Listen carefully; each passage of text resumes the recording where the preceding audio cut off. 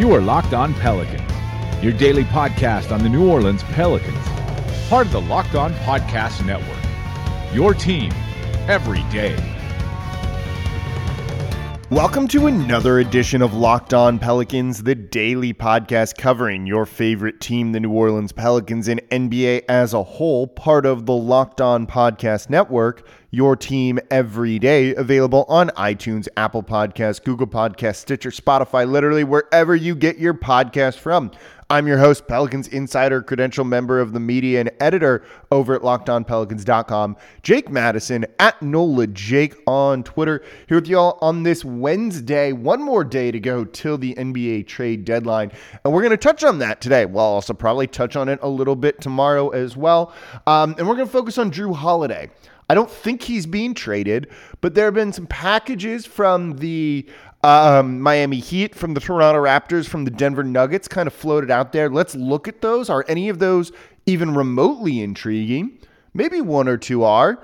One, definitely not. I'll let you all know what that is. And then what it would take maybe to actually pry Jrue Holiday away from the New Orleans Pelicans at this trade deadline. And then, of course, we do have the game last night, which we'll start with. The Pelicans falling to the Milwaukee Bucks by 12 points.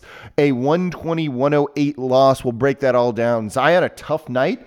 Kind of a welcome to the NBA moment for him just a little bit. But overall, I don't know, it wasn't horrible, I guess. The Bucks are really good. So we'll break down that game, talk more trade deadline stuff, and maybe get a quick laugh at the New York Knicks in today's edition of Locked On Pelicans. Let's do it.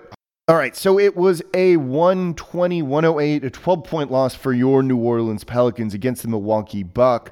You know, just as a forewarning here, the Bucks are good.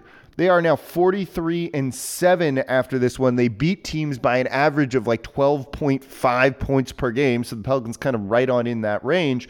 And you saw for a first half, this one was close. The Pelicans were actually up 3 at halftime, and at one point held a 10-point lead over the Milwaukee Bucks. Now that comes after kind of an explosion from the 3-point line in the first quarter.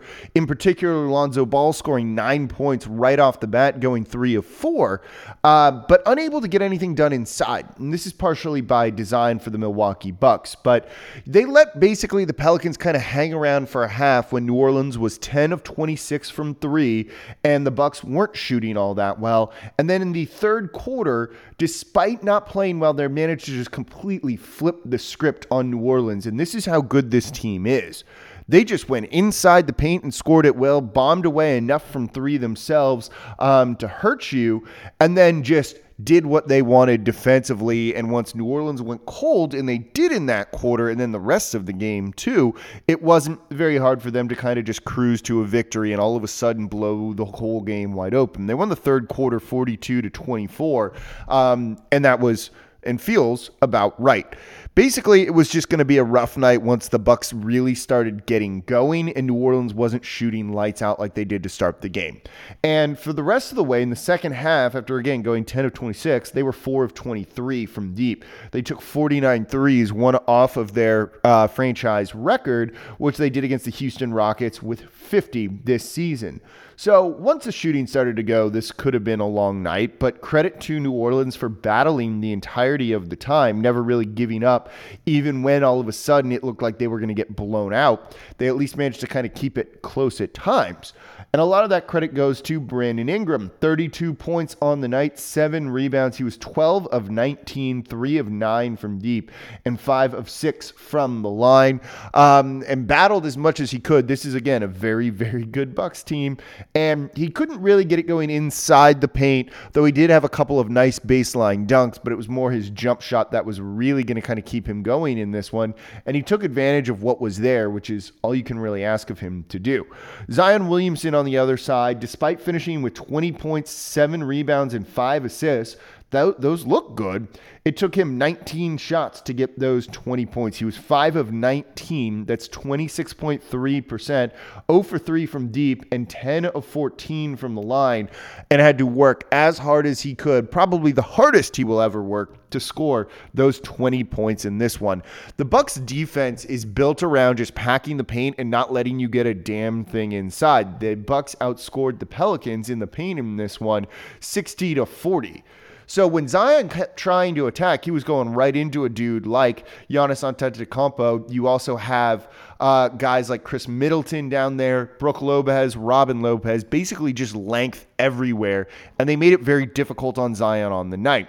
He was getting a shot blocked a significant amount. They have such long arms and they kind of spike the ball into the ground when they block you that he didn't really have a chance of grabbing his own rebound like he did. But again, credit the young guy for still trying to do it. 19 shots is a lot. And he was relentless. It didn't seem to get in his head. He didn't seem to sulk that it just wasn't going his way last night. And that's kind of what you want to see, that type of attitude. I love it.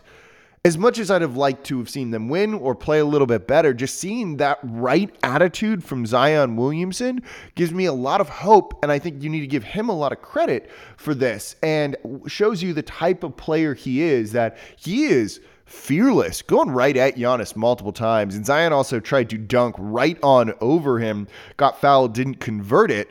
Really wanted to go out there and play. And then in the fourth quarter, had a moment where Giannis grabbed a rebound and Zion just ripped the ball right out of his hands, which was pretty awesome to see too. It's just you're going to have a rough night playing the Bucks. They're really good. They're going to leave you open for three, and if you're not converting those looks, you're going to lose. For the first half, the Pelicans converted those looks. They kept it close. They were winning. And then once they went a little bit cold, not going to happen, and there's not much you can do in this one. Jrue Holiday out of sorts in this, 3 of 14 from the field, just 7 points, 4 turnovers, 5 assists, 3 rebounds, not the best. Lonzo Ball, 11 points, 14 rebounds, but just 3 assists too. When you have a team, as the Pelicans did, shooting 38.4%, you're not going to get a ton of assists overall. He was not even remotely looking to kind of get into the paint and break down the defense. And whenever he'd get the ball and start to drive, would pass way too early. And I think that hurt things a little bit, just made it tough for New Orleans to get much of anything going on the night. That was him. Derek Favors, 25 minutes in this one, 0 points, just 5 rebounds. Again, it's tough for anyone to play in the paint against the Bucks, and that's kind of how it's going to go. JJ Redick, 13 points on the night. Jackson Hayes got a little bit of run, grabbed 1 rebound. That was a pretty strong rebound, so I was happy about that.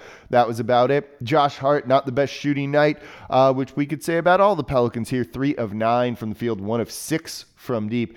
8 points, though, did grab 7 rebounds, 4 assists for him. Nicolo Melli hit 3 threes in this one, en route to 9 points, and then each one more, putting up 8 as well. They're just a really good team. It's kind of as simple as that. You kept it, reasonable against them for what they kind of do to other teams. So I don't know if this is one you can be really all that upset about. It probably just kind of hurts the playoff chances even more so. But again, I don't know what you're supposed to do against a team that's looking like they're going to win 70 games this year, and is right now 43-7 and as good as the Bucks are. On the night, Giannis, by the way, 34 points. Chris Middleton chipped in 20. Giannis also had 17 rebounds, 6 assists. Dude's really, really good. Eric Bledsoe, 16. Wes Matthews, 17. Brook Lopez, 12. All of their starters in double figures. That was enough. They didn't need to do much more than that. Pelicans dropped the game. That's that. We can just move on. So we'll get to Jrue Holiday here in just a minute. Is there any offer out there that we've heard rumored that make any sense that I would get excited about? I'll tell you all in a moment. But before we do that, the Locked On Podcast Network is having a fun trade deadline promotion. If you want to win 2 tickets to see the Pelicans here, you can do that by guessing an NBA trade just perfectly. That's all we're asking before it happens. You're going to pre-bomb the Woj bomb here. So go to any of the Locked On NBA Network accounts on Twitter, Facebook, or Instagram. Post the trade you think will happen. Tag 5 people with your trade in your post. You can tag me and that at Locked On Pels to make it a little bit easier. And then if you're right, you then have a chance to win 2 tickets to see the Pelicans or any team you want in their home arena. Trades are going to be evaluated based on players and picks, not if there's cash included in this one. And if multiple people win, the first person with the correct trade is the winner. We're going to choose one winner across all of the Locked On Network social accounts. And then if no one guesses an exact trade, we'll get get the one closest to it. So go pre-bomb the Woj bomb. It's at Locked On NBA Net. That's the easiest way to do it on Twitter, but also on Facebook and Instagram as well. It's going to be kind of fun. Some people are putting some pretty good ones out there. So go get in the action. Win some free tickets. Go see Zion in person. Can't ask for much more than that. So the trade deadline is tomorrow, which means we're still going to be hearing a ton of rumors around right now. One being that, look, Jrue Holiday doesn't seem to be going anywhere unless someone blows the Pelicans away. And if you're reading some of these supposed rumors and trade offers for Jrue Holiday, I don't think that's about to be the case right now. So let's run through the three biggest ones that seem, maybe the most concrete, if that is such a thing right now, for Jrue Holiday. And we can start with the Miami Heat because they could be the most interesting package out there for Jrue Holiday if they want to part with some of these pieces. However, I don't know if they do, or even if they should. The Miami Heat right now are 34-15. They're tied for third in the Eastern Conference. They're in a good spot for everything and a pretty good team, a playoff team. So they could easily stay the course. And after watching the Milwaukee Bucks play in the game last night, I don't know if adding Jrue Holiday is enough to kind of overcome that team. That Bucks team is really freaking good, y'all. So I don't know if it makes a ton of sense for them to try and give up some of their young guys in order to try and make a run at Jrue Holiday. So you need to build a trade around a couple of different guys and likely multiple of them. Otherwise, it isn't going to happen. But if Miami were to offer, and they need to offer multiple young guys because they don't really have picks to trade. They can't give a first-round pick away until 2026, which maybe New Orleans is feeling that, but that's a little bit of a ways to go here. And I don't know if they necessarily know what the Miami Heat are going to do as much as they know what the Lakers are going to do, and that's why they stretched some of those picks out. So you could go for a guy like Bam Adebayo, their young power forward who's only 22 years old, play some center too for him, and is an all-star this year, averaging 16 and 10 along with 5 assists per game. That's pretty good. Isn't a court spacer whatsoever for you, but it's no doubt that you could put him in the front court with Zion Williamson and use him maybe as a replacement for a guy like Derek Favors. He's been good enough to be in the All-Star game, and he kind of splits his time, mainly power forward, but can play center, giving you a little bit of that positional versatility that New Orleans would like. The other guy they would then at least need to include, and it's likely going to need to be both of these guys in there because with no picks, you've got to kind of counterbalance that somehow, is Tyler Hero, their rookie this year from Kentucky, who is a straight-up sharpshooter, shooting almost 40%, 39.3% from deep so far this year. He's a rookie, and he's listed as day-to-day right now. I didn't realize he was injured. Oh, it's just foot soreness. That's okay. 13 points per game, 4 rebounds, 2 assists, but he is certainly going to be a credible deep threat and can definitely create on the bounce and for himself a little bit more than a guy like JJ Redick can.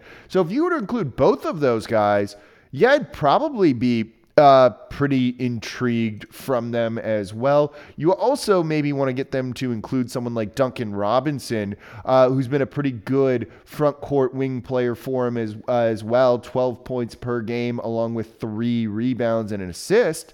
And he's a very credible threat from 3 right now. He's averaging almost 8 attempts per game, and he's hitting on 44% of them. If we can get some combination of those 3 guys, you'd be pretty happy with that. The problem is the Miami Heat aren't. And if they offer you one and like a 2026 first-round pick, that's just not going to get it done for Jrue Holiday. And frankly, the hypothetical trades kind of only get a little bit worse from there. The other off-rumored team has been the Denver Nuggets, but they're not willing to move Michael Porter Jr., and I don't even know if the Pelicans would want him.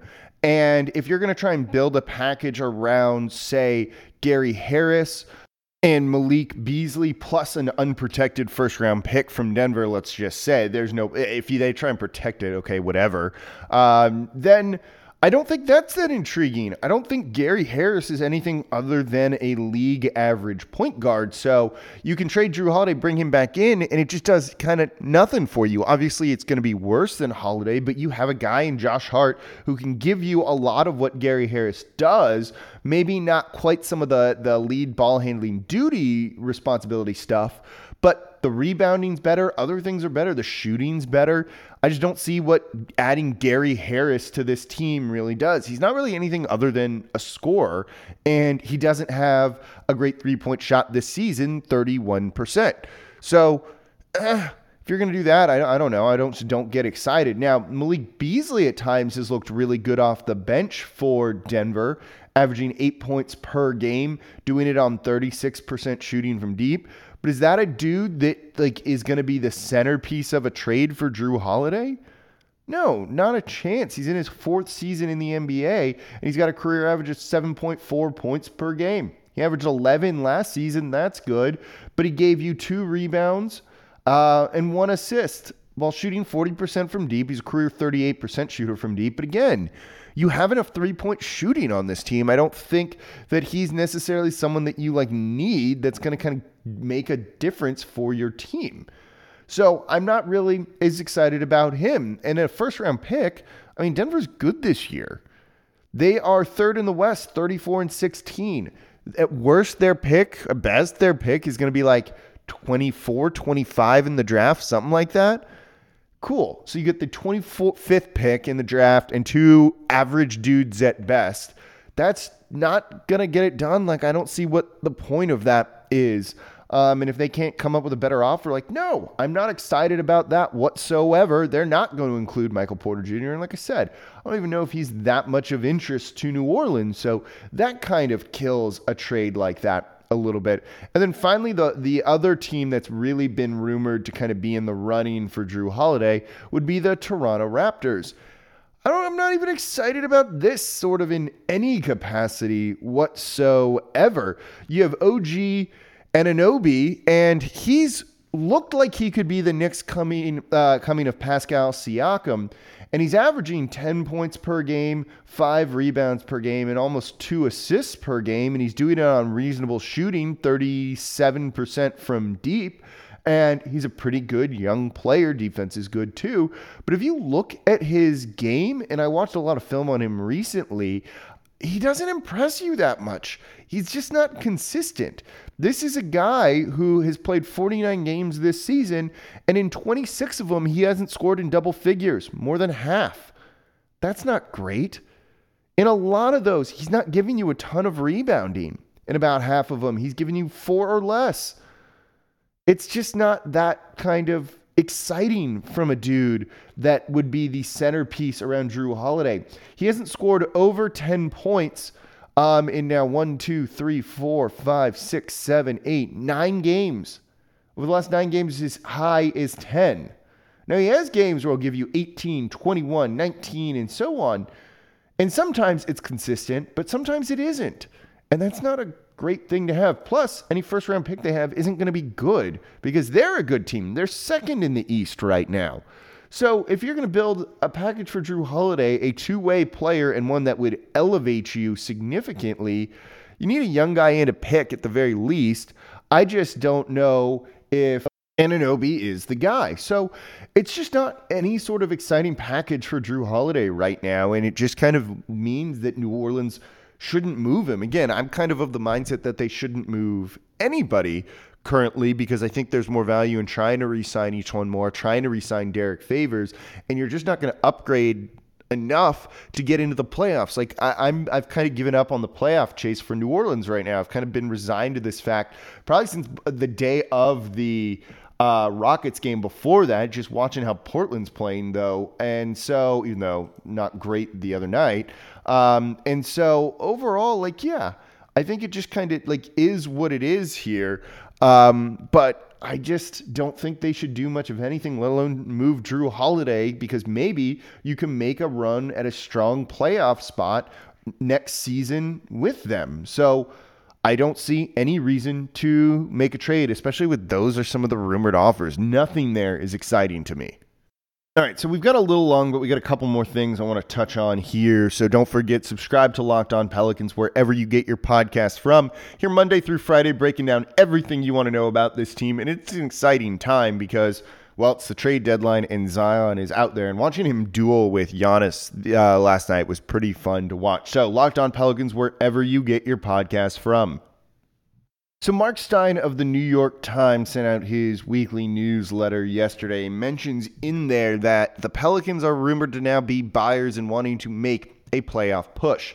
Now, I don't know if this is necessarily true or not, and who knows what's going on in the inner workings of the front office here, and they've been a little bit quieter than years past. But I think it's kind of interesting. One, maybe they are, but two, given the realities of the playoff situation, and we're staring it right in the face, it's going to be tough. There's no other way to put it. Even with that easy schedule at the end of the year, you've got to jump too many teams that are playing good basketball. The Memphis Grizzlies are playing well, and then the Portland Trail Blazers are playing good basketball too. And it's not like the Spurs are just going to go away. They're wanting to get into the playoffs in what could be Popovich's final season. So you've got a lot of work to do there, and it's tough. Now, you can make a move for that, but again, it's still going to be a long shot to get into the playoffs. So do the Pelicans want to give up future assets to make that move? And maybe because they have a lot of draft capital in upcoming drafts, particularly in the second round. So if you found the right move, certainly it makes sense.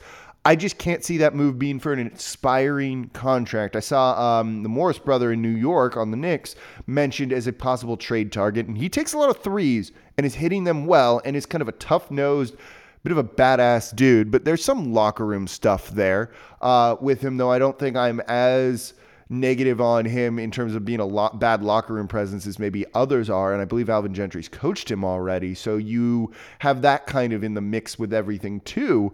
But certainly they're a bit of a head case at times. But he's an expiring deal. So if you're going to use those second-round picks, you may as well bring back someone who's going to be on the team for sure next year. And if it's not that, I just don't necessarily see it working. But something to keep in mind that right now it is the rumored the Pelicans could be buyers.